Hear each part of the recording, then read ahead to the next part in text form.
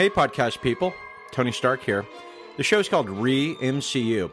These guys had the brilliant idea to do something no one else has. Rewatch the Marvel Cinematic Universe and talk about it. Top-notch idea, fellas. Congrats.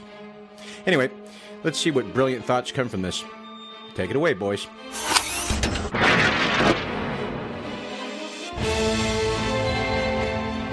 Hello and welcome to the 6th episode of Re-MCU. My name is Jared Kingery. I'm Cody Villafana. And this is, of course, our podcast where we rewatch the Marvel Cinematic Universe and talk about it, with some distance and time in between having the first time we saw it and the most recent time. Today, we are up to the first big giant event, Cody, the Avengers. Yeah, I remember...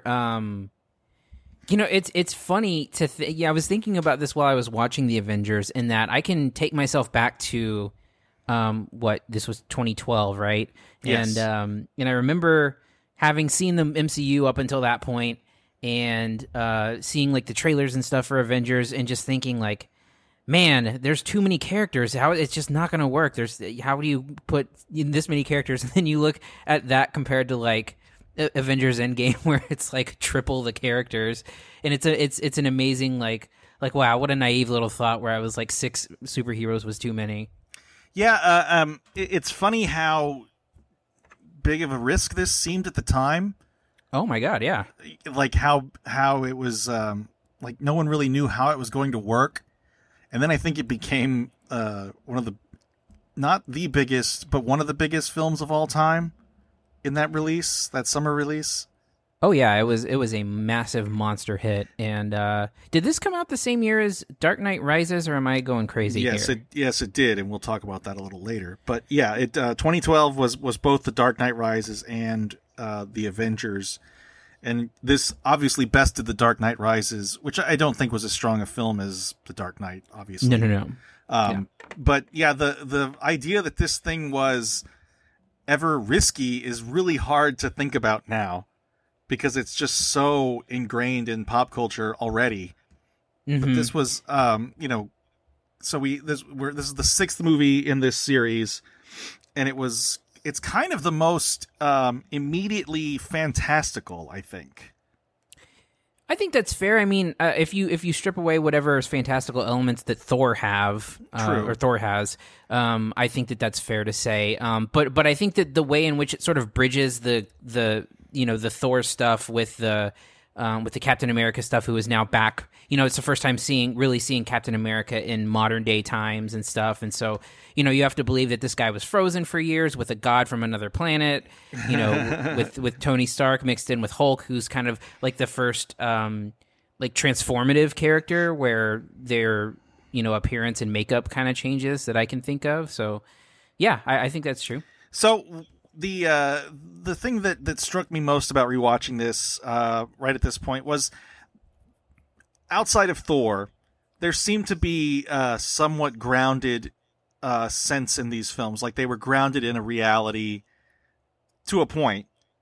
As we talked about with the first Iron Man, it was very much a product of the War on Terror. Right. Followed, and Iron Man 2 sort of had the same elements to it. The Captain America, is kind of a glossier World War II, a little bit of a revisionist history set up there.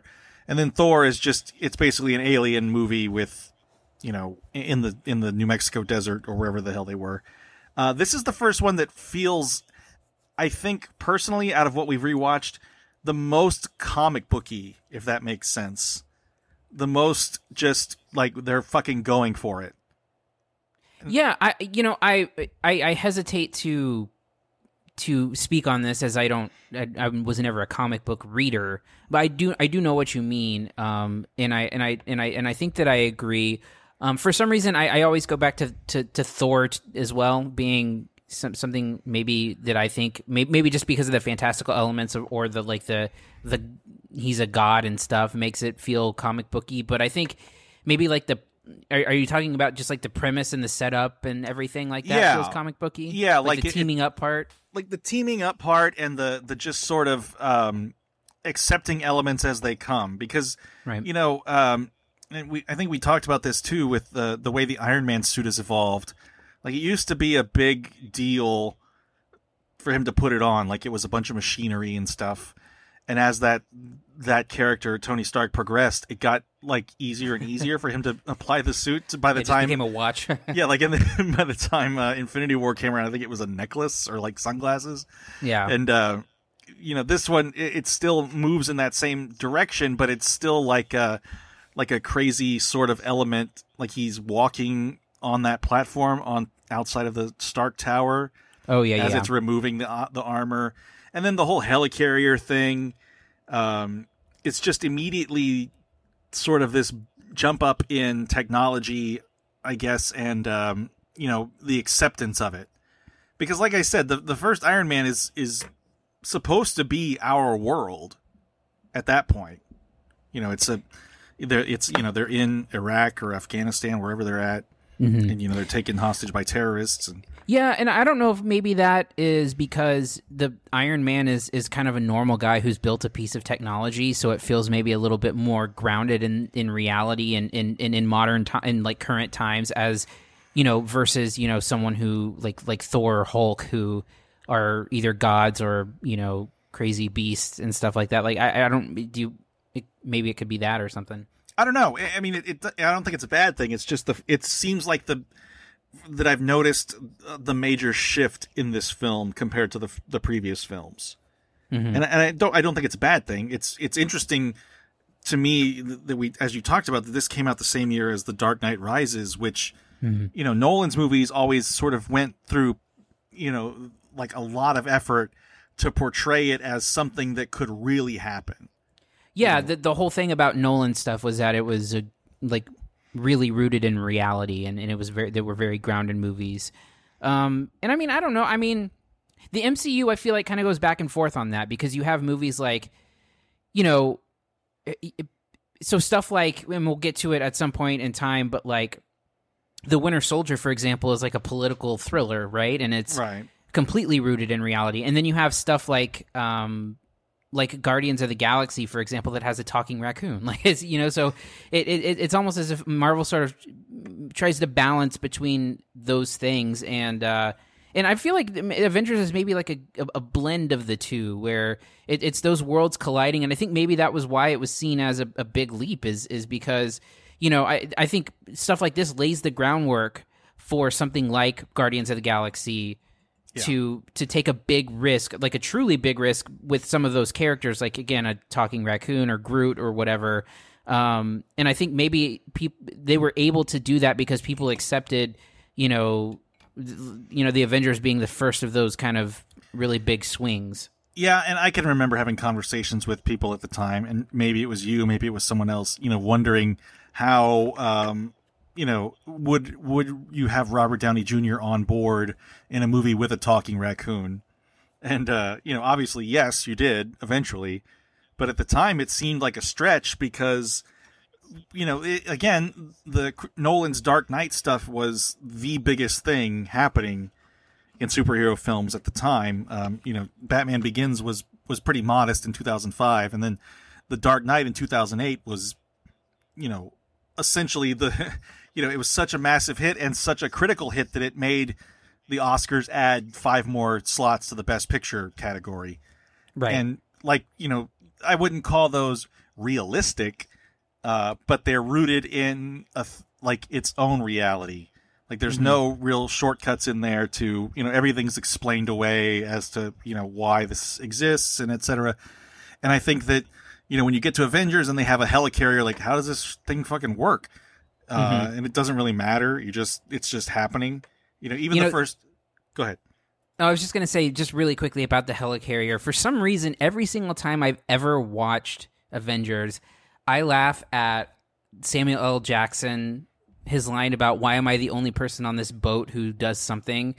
And to me, I just always laugh because they're flying through the sky, and he refers to it as a boat, which it is. But I don't know why that line in particular stands out to me as being funny. But that's neither here nor there. Well, then there's another scene later in the film where the engines die and they're plummeting, but they're like they'd fall like a rock.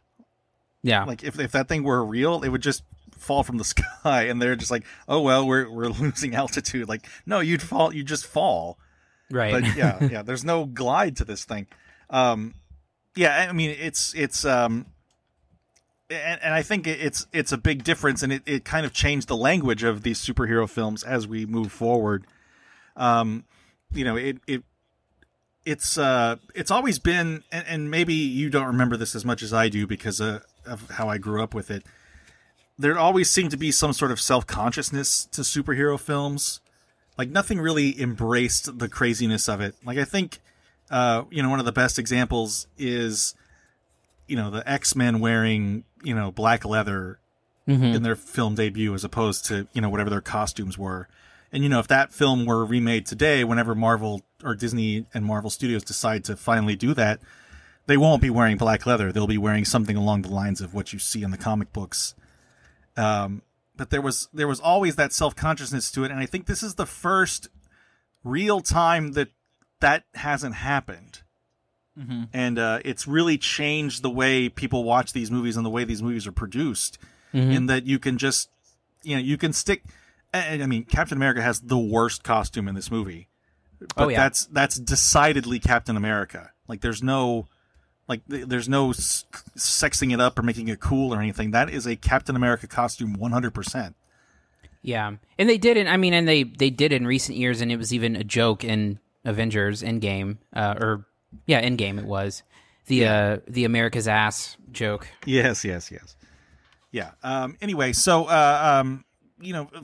I think this, obviously marked a big turning point for the MCU.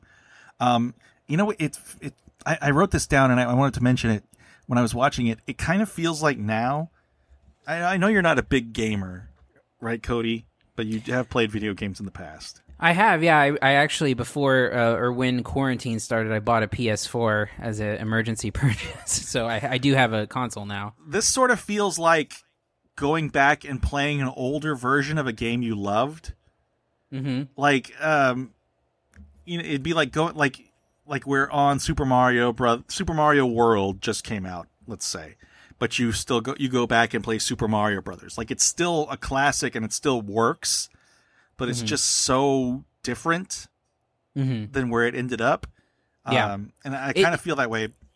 Yeah, and that's why I can't wait to get into the details of everything, because I did see it with a bit of a different perspective, and this is maybe the first one because Avengers was such an important movie for this whole comic book world, but also, I think we both put it in our top 10s that year, and I really loved it, and I thought it was incredible and one of the best comic book movies ever made, and I did have a slightly different opinion watching it back.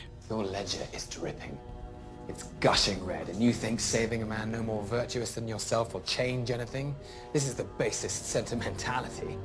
This is a child at prayer. Pathetic. You lie and kill in the service of liars and killers. You pretend to be separate, to have your own code, something that makes up for the horrors. But they are part of you, and they will never go away. I won't touch Barton, not until I make him kill you. Slowly, intimately, in every way he knows you fear. And then he'll wake just long enough to see his good work. And when he screams, I'll split his skull. This is my bargain, you mewling quim. You're a monster. Oh no. You brought the monster. So this was written and directed by Joss Whedon, who at that point had been kind of kicked around Hollywood, trying to get something off the ground. I don't know how familiar you were with his career post Buffy the Vampire Slayer, Cody, but there was the short-lived Fox TV series Firefly, which people loved, and it's a great series, and there was always calls to bring it back. And Whedon actually made a film sequel to it called Serenity that didn't go anywhere. It just sort of died at the box office. And then he had another TV show called Dollhouse. And at some point, some point he was supposed to make a Wonder Woman film, Right. and that fell apart. And during this time frame too, he was also writing comic books too. So that was his Yes. kind of connection into that world. So this is the first film in the series from a singular writer director. Mm-hmm. And how do you see the film as a Whedon film, and does it fit in as a Marvel film outside of that? Well, I think it does, because I think that so Whedon's talents from here and always have been his writing, right? So that's Whedon has been known for his writing as a screenwriter, done a lot of screenwriting work. Outside of the stuff that he's done and stuff, he's a guy who's often brought in to do rewrites on stuff. I think he's a credited writer on one of the Toy Story movies. I believe the first one. Yeah, if I'm not mistaken. And wasn't he even a writer on like Roseanne and stuff back in the day? I don't know. I know, but didn't. Yeah, he was a staff writer on Roseanne and Parenthood, and then he was, as a script doctor, he was an uncredited writer on The Getaway, Speed, Waterworld, and Twister. Oh yeah, and by Parenthood we're talking about like the '90s version, not the Jason Katims version. That's correct. Yeah, and he did Titan AE, Alien Resurrection. That was another big one. Mm-hmm. So he was an oftentimes like either a punch up guy or a guy who would come in and again be a script doctor and stuff like that. So his writing has always been one of the things he's been known for, and I think that's the thing more so than anything that Whedon brings to the movie, which is that every character is like the best written version that you've seen thus far, where like Eric like, and again it's a lot of snappy and snarky dialogue, a lot of quick one-offs or funny non sequiturs or funny little throw in lines, especially from he seems to have a really good grasp on Iron Man and Tony Stark, which he really has a lot of fun with that. And also I think and honestly I think this is a Whedon thing more so than anything else, is that I think that Loki in the movie, this is the movie where he really became like super popular, because I think Marvel has had up until this point a villain problem, and I think especially after watching the first Thor movie, seeing Loki as kind of a nothing character, like no personality, no anything, and then here he gets to be evil, and he gets to use the term Mewling Quim, which I think when everyone went home and looked up what that actually meant was a bit in shock, and I still kind of can't believe it's in a Marvel movie. And I think that I think that because of that, I think as a script writer, I think what he does really well within the movie is creating the internal conflict between the group before having them band together to ultimately fight Loki and the Chitauri and everything. So from Whedon, I think the thing that he brings to the table is a really good grasp on characters and in specifically the dialogue for the characters. Yeah, and that's one of the things that's kind of unfortunate, is that there's two sort of big plot points that I think have been retconned in this film. Obviously, the Agent Coulson thing, which is the motivation that brings the team together. I haven't watched Agents of S.H.I.E.L.D. since the first season, so I don't know what the fuck's happening on it. But bringing that character back after dying to sort of inspire the Avengers is a pretty cheap move on Marvel's part. And then, I don't know if you've heard this. This is a pretty recent development in that Loki it has been officially retconned in the film to have been under like Thanos' mind control the whole time. Yes, I have heard that. So, like, his motivations aren't like it no longer means anything that he's this evil, and it renders certain scenes of the movie just totally nonsensical, such as the scene where he's in meeting with whoever that lackey of Thanos is. And I think that has everything to do with Tom Hiddleston's popularity. Yeah. But it does suck that those two big plot points well, one small plot point and one real character arc are really sort of moot now. Right. Because Hiddleston's great in the film as the villain. And I mean, he's nasty and mean and like sarcastic and funny at times. But, to make it just be some sort of tragic hero thing, 8 years later now is not my ideal way for this movie to have gone. But other than Hiddleston, you've got the same cast, same people filling out the cast that have been in these previous films. Obviously, Robert Downey Jr. as Stark, Chris Evans, Captain America, Chris Hemsworth, Thor. You get a bigger part for Scarlett Johansson, less of a spy and more of an ass kicker, I think, in Black Widow. Yeah. You get the unfortunate brainwashed Jeremy Renner. Yeah. And then this is the first appearance of Mark Ruffalo as Bruce Banner, taking over the role from Edward Norton. And in a scene that I feel like totally explains away everything that happened in that film, like any kind of lingering doubts, like any kind of lingering villains, because like Tim Blake Nelson's character was still around after The Incredible Hulk. And there's like a line from Black Widow that says that they took care of these people that were coming after him, something like that. Right. Yeah. What did you think of Ruffalo in the part?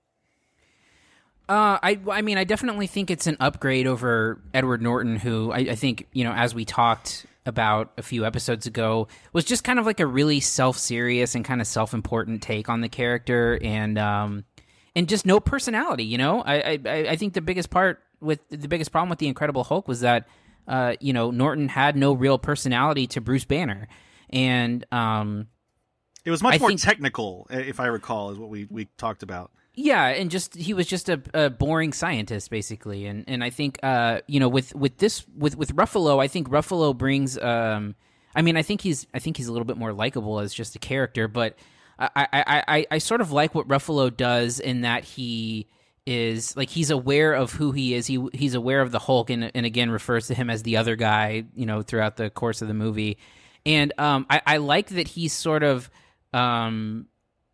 He's sort of there's a sense of like shame and discomfort with his ability to do that, and you can tell that there's some internal conflict there about when you find him, he's in a place exiled basically to keep everyone else safe from him, and again he there's a line in there about him like trying to kill himself and he spit out the bullet and stuff like that. Yeah, and I think that's a really interesting character touch. That's put in there that I really like, and then of course you get once things kick into gear, you get just as from Hulk as a character. It's the first time I think I can remember, and some of the bigger laughs that came, because I mean the movie's super funny, and I think the biggest laughs came at the expense of Hulk, in my opinion, both when his rivalry with Thor and punching Thor, and then. His ultimate disposal. I remember I laughed my ass off the first time I was in theaters watching what Hulk does to Loki. Oh, I mean, that's a great moment. It's such a good gag, man. And it's such a crowd pleasing moment in the film that I remember it being a huge applause pop. Yeah. So again, let's go back to Jeremy Renner. Hawkeye. And Renner, for the most part of his career, has seemed like something that people keep wanting to try and see if it takes, and it never really does. Yeah, I just kind of wonder what the thinking is keeping this character around so long. Personally, I get the trying it. Yeah. At this point, but the idea that he's going to have his own Marvel or Disney Plus show, I don't get it. It's weird to me that they can't figure it out, and they've tried multiple times to figure it out. I mean, look, I think, and to be honest, if Whedon did one thing wrong with this movie, it's that I don't think he does anything with Hawkeye, and I think the fact that Renner's first big part in a movie, because he has one sequence in Thor. Yeah. In his first big appearance as Hawkeye, he's under a fucking spell for 2/3 of the movie, and then when he is active, he's just like shooting weak ass arrows at people. Like it's just not like compared to all the other superheroes. It's such, in my opinion, a boring and uninteresting, like not only character but like power that he has. And they don't, and like nothing he does with his power is even that interesting, other than just shooting a bow and arrow. He's basically Katniss at this point. So like I think the big problem is that when they try to do something with him, it's not interesting. So, like, even when you see him in Avengers Endgame, where he's like, samurai Hawkeye or whatever, Ronin, yeah, Ronin, when he's like a contract killer, that's fucking boring, Like, and it's I don't know if it's just the construction of the character in that he doesn't have anything cool that he does other than shoot a bow and arrow, or I don't dislike Jeremy Renner as an actor. I think he's a really good actor, and I've seen him in multiple things that are great, but I think he's just kind of a blank canvas in everything he does in this series. It's verboten now, but he's really good in that episode of Louis. Oh my God, yeah. I mean, it's lost to the time and I forgot about that. Sexual misconduct, but yeah, he's really, really good. But yeah, when they keep throwing him into this action star role, I don't get it. Because he was that way in a few Mission Impossible films too. Mm-hmm. And beyond Louis, which he is great in, he's also, I mean, The Town is great. Oh yeah. I mean, yeah. Oscar nominated for that role. He's great in, The Hurt Locker. He's really good in. He was really good in. There's another movie that I think it might be called. Man, I can't remember. He was really good in it, though. Trust me. Yeah, just trust me. But yeah, he's a good actor. I just don't know what maybe they don't know what to do with the character of Hawkeye. But man, talk about like sticking out like a sore thumb as a weak character. Well, and the fact that they've held on to it for so long that he gets to survive over Scarlett Johansson's Black Widow in Endgame. Mm-hmm. And ostensibly for some sort of payback that she owed him for whatever that's mentioned in this film, kind of alluded to. And he gets the big moment in Age of Ultron, which is I can't wait to talk about that movie because I don't have good memories of it at all. I don't remember it at all. But he has that, he has the scene with Linda Cardinelli. Is that how Cardinelli? I can't remember. I think it's Cardellini, sorry, right? Whatever. Whoever it is, from Freaks and Geeks and Scooby-Doo and all that stuff. Anyway, Cardellini. Where he's kind of grounded as the person with the family, and then that's kind of his motivation in Endgame. Or that is his motivation in Endgame. And I just don't think it ever really works, because I feel like he's supposed to be the regular guy, but it never really comes across. And then, obviously spending the first 2/3 of this film hypnotized, and then just all of a sudden not being hypnotized anymore is, I think, really kind of stunted the character forever. Yeah, I mean, I think you're totally... I mean, that's the big introduction to him, and he's a nothing character under a spell. And I just think that it's just an inauspicious debut, for sure. This sort of, as you mentioned to me previously before we started recording, this sort of sets up the Captain America Iron Man rivalry, the Stark Steve Rogers rivalry. Yeah, in a way that I think, so we see this here, we see this again in Civil War, then we see it, multiple times down the line whenever we have these team-up movies. It's always Tony and Steve that are at odds with each other. And I think that's the thing, like I said earlier, that stuck out to the most to me when I watched it the first time was like, hey, I really like how they have to solve this internal conflict between each other, or with each other, before they kind of take on the bad guys of the movie, and sort of the way that they juxtapose Captain America's old-fashioned nature to Tony Stark's modernism, I think is a really interesting way of doing it. Now, that being said, there's some real cheesy lines and I think, again, the thing that I noticed a little bit more, and we'll talk about this in a minute, is that the movie's cheesier than I remember it being. And like there's that line that Captain America has about Thor, and it's like it's Captain America talking to Natasha, saying something like, "There's only one God, and I don't think he dresses like that." Yeah. It's very corn-fed. Like I was like, ugh. But yes. but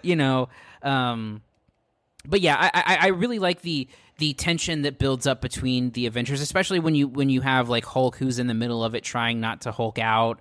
There's that scene that happens in that laboratory that I think, like right before they get attacked and before Hulk's out for the first time, which I really like the setup of that, where they're just all bickering and then suddenly are forced to work together. Yeah, and for what was surprising to me is that like Stark defers to Tony. I'm sorry, to Steve in this film. Like he lets him take the lead and give the orders, which is not something I remembered. And I think that's the biggest thing about Captain America at this point is he's still a soldier. So he's still like, he has his orders and he's doing that. And I think it's interesting to see where that character ended up from this point and by Endgame and Infinity War. And of course, that's through the events of Winter Soldier and Civil War and all that. I don't know that, again, I still think, Steve Rogers has the most on track arc throughout the whole thing. I still feel like Tony kind of wavers as to what his principles are. But I don't think that's really on display much in this movie, but you can kind of see the seeds of it, I think, in that, Stark never wanted to work with anyone, and then he has a man crush on Bruce Banner, and then everything's fine. Right, yeah. And I mean, the whole idea behind Stark is that, he doesn't play well with others and that kind of thing. And I think that, that I believe that causes a conflict. Somewhere around Iron Man 2, where Fury wants to band them up, but is hesitant to let Robert Downey Jr.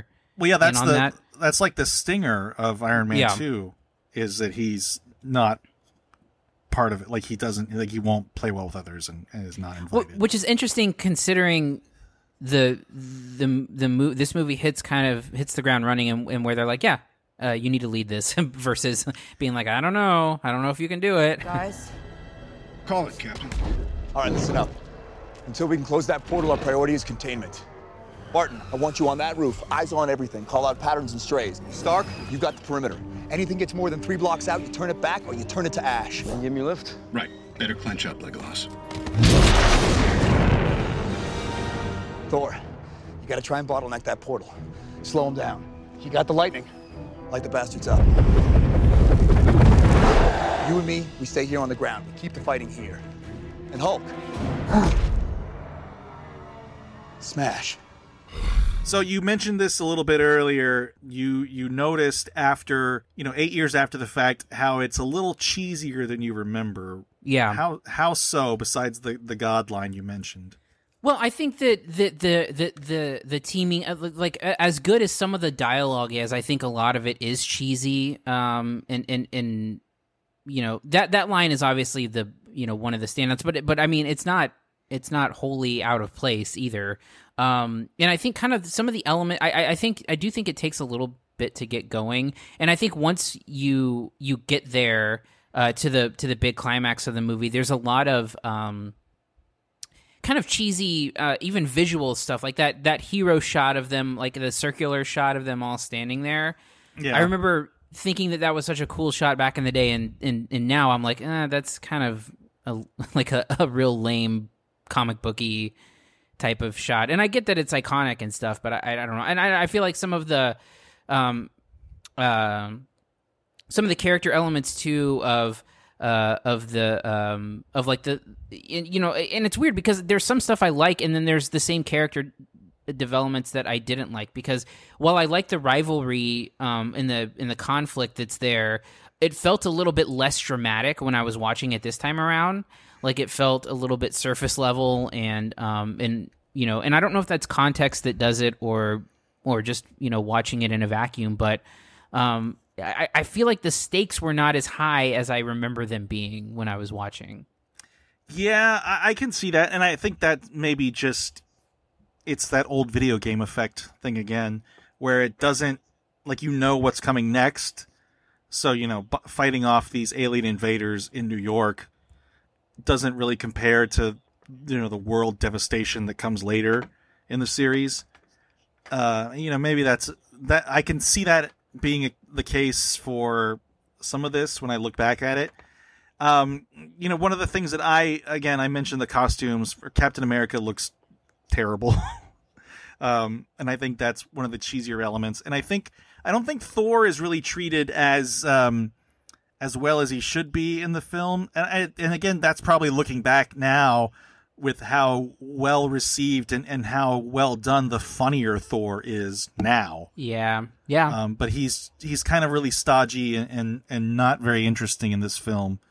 And I think that it did him a bit of a disservice, but the rights have been wrong. The wrongs have been righted later, but it doesn't. Right now, it's just sort of, it's kind of the Stark and Rogers show.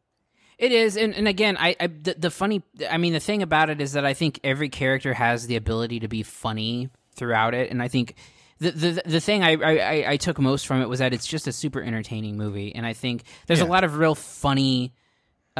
Like smartly written stuff, like the Captain America flying monkeys reference is great. Yeah, that's turned into a meme. Yeah, on its own. Yeah, I think that's a great bit. I like and even in that same scene is the guy who there's that little joke about the guy playing Galaga, and then they cut to him and he's playing just little shit like that. That's like I said, little non sequiturs or little throwaway or cutaway moments. I think Whedon is clearly having a ton of fun writing these characters in that way. And I think that he keeps a really solid energy throughout, even if the events on screen aren't as thrilling as I thought that they once were. Yeah, I can agree with that. It doesn't, it's lost a little bit of its luster, because it's one-upped itself so often since then. Well, and the problem I think is that with even though Loki is the villain of the movie, he has an army of these personality-less, monsters who it's hard. When you have a guy like Thanos who they are fighting against, who's ever powerful, or something that Black Panther did with the villain with Killmonger and stuff. You have these people to latch onto, and then the big threat in this is just an army of mechanical whatever the fuck those things are, aliens. And and then they collapse when when the connection is severed to wherever. It's not ideal. It's very generic. Please tell me you're going to appeal to my humanity. Actually, I'm planning to threaten you. You should have left your armor on for that. Yeah, seen a bit of mileage, and you've got the glow stick of destiny. Would you like a drink? Stalling me won't change anything. No. Threatening. No drink, you sure? I'm having one. The Chitauri are coming. Nothing will change that. What have I to fear? The Avengers. That's what we call ourselves. Sort of like a team. Earth's mightiest heroes type thing. Yes. I've met them. Yeah. Takes us a while to get any traction, I'll give you that one. But let's do a head count here. Your brother, the demigod, a super soldier, a living legend who kind of lives up to the legend, a man with breathtaking anger management issues, a couple of master assassins, and you, big fella.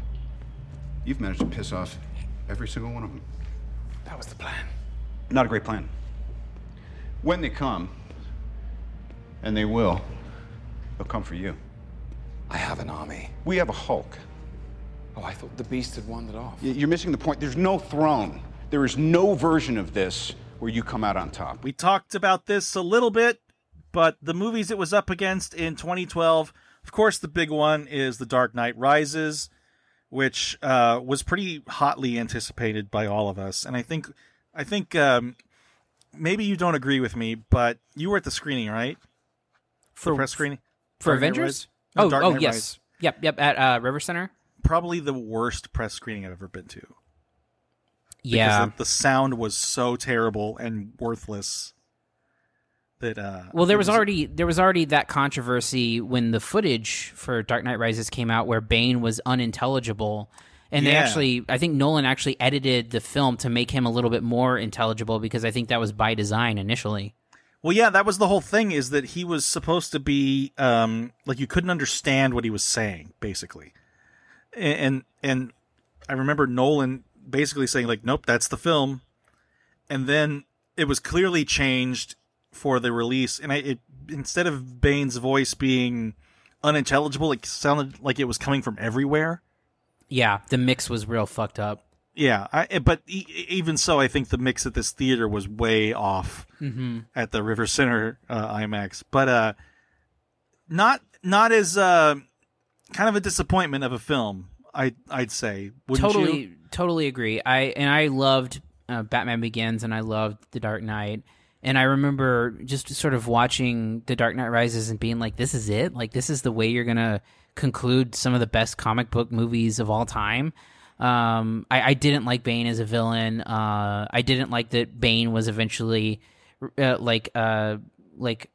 his final moments are him as like a crying little baby. Like it's just a lot of weird questions. I didn't like the Catwoman stuff. To me, The Dark Knight Rises was a total misfire. Yeah, I don't think it's bad, but I do think it's kind of loses the momentum that The Dark Knight had.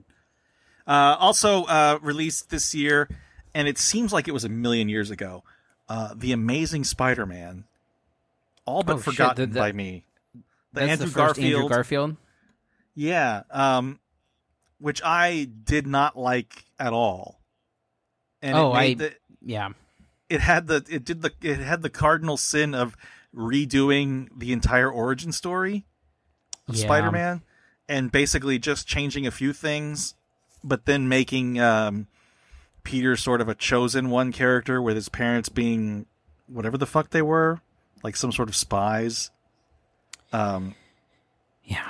I don't like this movie at all. And I never liked Andrew Garfield as Peter Parker. No. Emma Stone was fine. But this whole thing, it's hard to believe this came out the same year as Avengers, because just this killed the standalone Sony Spider-Man franchise. Well, this started on it, because Amazing Spider-Man 2, a movie I've actually never seen. Really? Strangely enough. Yeah, and I don't really know how I escaped it. I don't remember.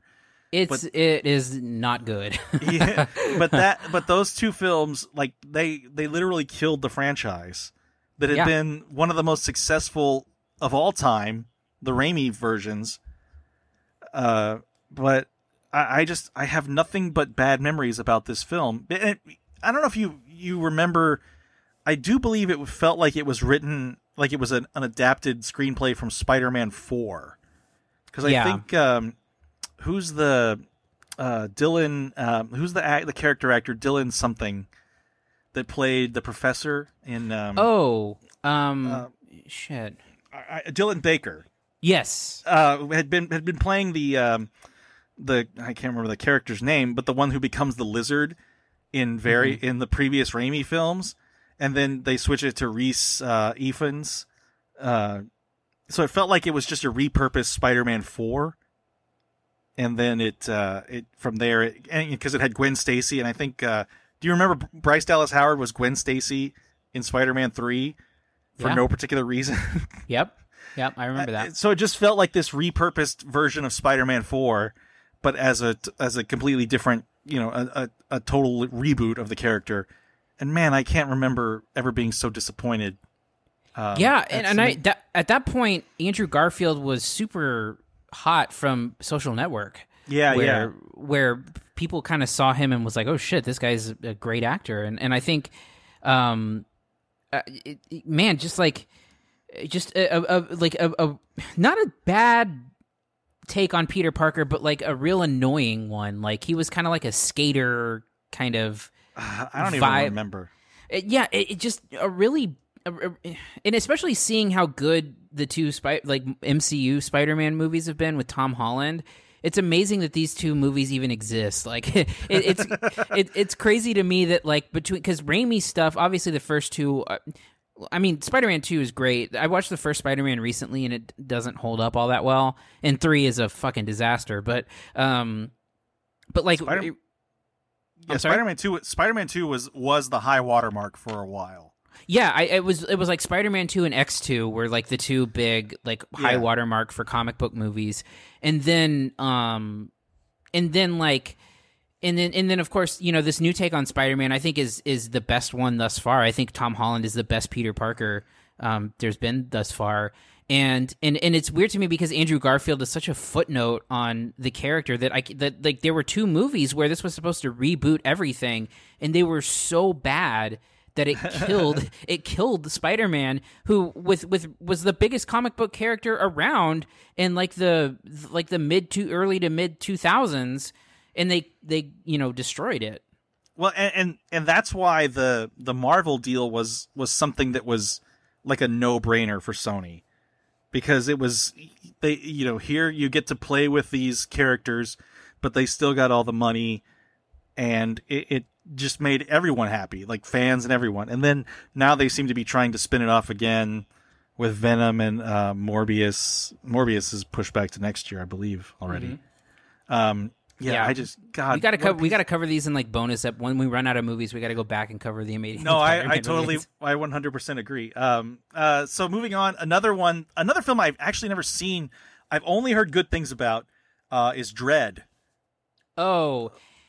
You know what? I have complicated feelings about Dredd. Uh-huh. It is essentially the same exact plot as The Raid. Right, I've heard that. And it took a lot of flack for that. And I mean, when I say same exact plot, I mean like the same exact plot. Where they literally have to like go floor by floor or whatever and take down people. But you know, I didn't. I know that a lot of people like it. It's more of a cult film than anything else. Yeah. At this point in time. But I remember, so I love the Raid movies. And so I remember thinking, well, this is just like a shitty, cheap remake of the Raid, an unofficial remake. But yeah, I have not seen it since it came out, and I wonder if I would have any difference of opinion. I think one of the big deals about it was, because obviously there was a Judge Dredd film in the 90s. I don't know if you saw that one with Sylvester Stallone and Rob Schneider, which was not a great take on the character. And this one is pretty praised for being so. Like Carl Urban plays Dredd and never takes off his helmet. Like you never see his face, which is a big deal for the comic book. That's what the character was. It just never did that. And I only heard good things about that. And then that's something I didn't realize till looking it up. Written and produced by Alex Garland, who of course did Ex Machina and Annihilation, and Devs, which I've heard is pretty good too. Yeah, I've heard it's good too. I haven't had a chance to get into it yet though. Yeah. So another film that was on the list this is kind of a stretch, but comic book film is Men in Black 3. Did you ever see Men in Black 3? I did. I do remember that. I remember thinking that. So that was the one with Josh Brolin and right? Yeah. As the young Agent K. Yeah, I remember not being super enthused with that movie. You know what's funny is that recently I went back and watched the first Men in Black. That movie's fucking great. Oh, it is. No, I love the first one. It's so good. And not only that, but like you and I think in recent history this has been something that's been talked about a lot, but like Vincent D'Onofrio in that movie is like out of this world great. Oh yeah, sugar and water. Yeah. What's his name? Like your skin's falling off your body. Yeah. That's a great film. It's super funny and super entertaining, and it's like Will Smith at like what seems like the height of his, popularity. And then I remember Men in Black 2 because it had Johnny Knoxville in it, and I was a big Jackass fan at the time. And I think that was one of his first like big acting roles, if I'm not mistaken. Yeah, that movie's terrible though. Oh, it's so bad.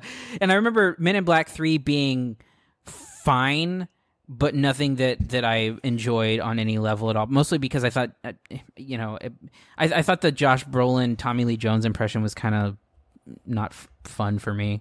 It was fine. I think one of the if I'm remembering this correctly, Will Smith goes back in time to the 60s, and that's where he meets Josh Brolin. And then, like, it's around the time of the Kennedy assassination. Is that what hold on, I gotta look this up because I can't remember. Oh no, it's Apollo 11. Okay, sorry, I was thinking Kennedy, but like that would make, because then Will Smith's character Jay runs into his younger self, so that makes the character like almost 50 years old, right? Which I never got, that being his age, because I thought like in the first film he's supposed to be like this young hotshot cop. Right, he's supposed to be like in his 20s, right? Yeah, but that would have put him like in his mid 30s. Yeah. I just don't think it matches up at all.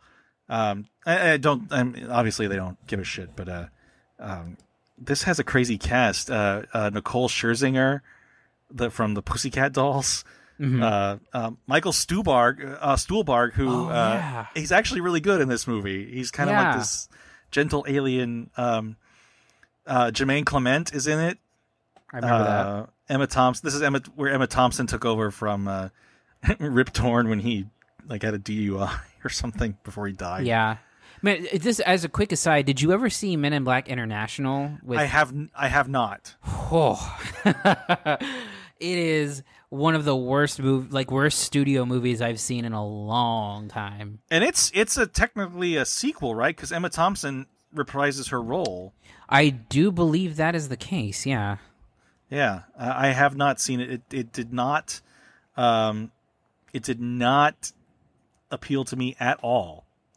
Oh man, it is fucking horrendous. This song did have the Men in Black 3 did have a song by Pitbull on the soundtrack called "Back in Time."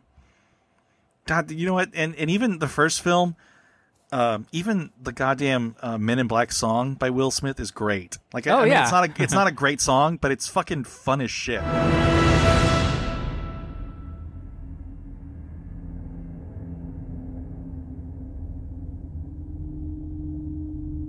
Humans, they are not the cowering wretches we were promised. They stand. They are unruly, and therefore cannot be ruled.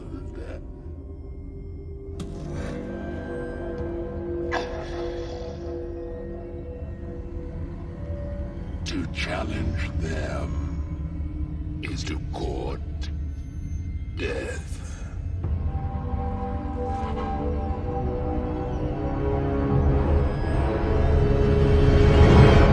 Avengers has two stingers, one famously added after the fact. I think it was added after our original press screening too, where the team needs to eat shawarma. Yeah, based on that was added after the press screener. Based on a line from Tony Stark. And one of the interesting things about that, I don't know if you've heard this before, but if you look at Steve Rogers, like you never see his full face, like he's resting his hand on his face on his fist. Yeah, because Chris Evans had a beard for Snowpiercer, and they put like some prosthetic over it, but it didn't look right, so he was just hiding it. Yeah, I did see that. I looked for that this past time. See, that just reminds me of there's my favorite funny part of the movie is at the end when like right before the shawarma line, they go over to Tony who's like laying on the ground and he's screamed at by Hulk and wakes up. And they make a comment about winning, and he's just like, "Oh, yay!" For some reason, that line and that delivery of it, while he's laying on the ground incapacitated, and he like puts his arm up, I believe that is just a really funny part for me. But the shawarma thing is, I think, a funny payoff of just like a random scene. But that's not the thing that is like the big moment. Yeah, that is actually kind of our first real look at Thanos. Yeah, pre-Josh Brolin. Yeah, and very not very different looking, but quite different looking. more like a darker purple. So the whole point of Loki's story was he was doing the bidding of Thanos to try to get the Tesseract and take over Earth. I can't remember what the plot was exactly. It all kinds of bleeds together. But this is the first real look at him, and then I think he spends like 3 more movies just waiting around.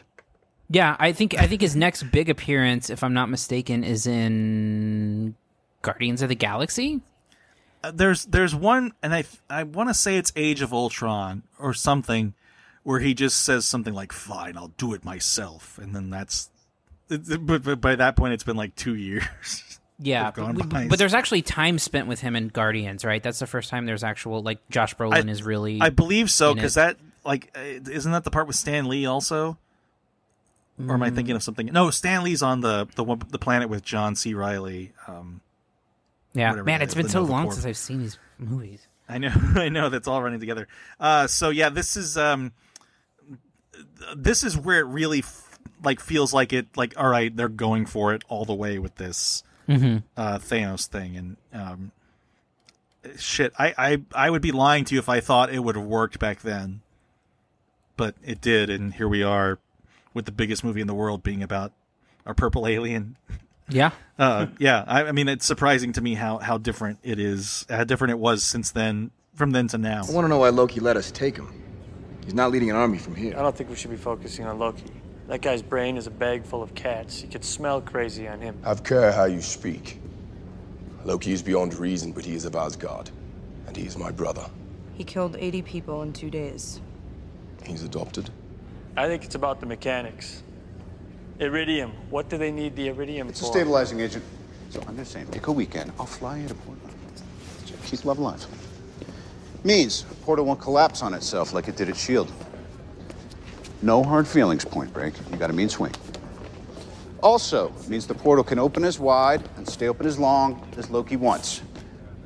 Raise the missing mast. Ship the topsails.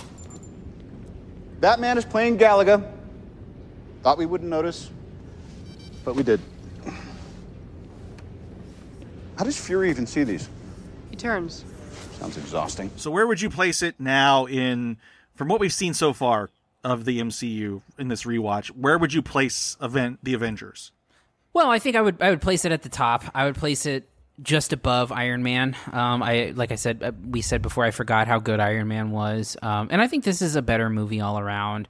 And I think as far as its influence, I think the movie gets bumped up like an extra half a letter grade or whatever you want to call it, as a result of its influence and the way that it started things, and the monumental task this must have been to put together the effort. You know, I would have, on rewatch maybe given it a B, but on putting it into context, I think it would be a B+, which would stand it at the top thus far of the Marvel Cinematic Universe. Yeah, I do think it's the top so far. It's a pretty tight race. Well, I think it's the tops easily, but I think second and third still for me is a pretty tight race between the first Avenger and Iron Man. I just prefer the Captain America character over Tony Stark, so that's the only reason there's a competition.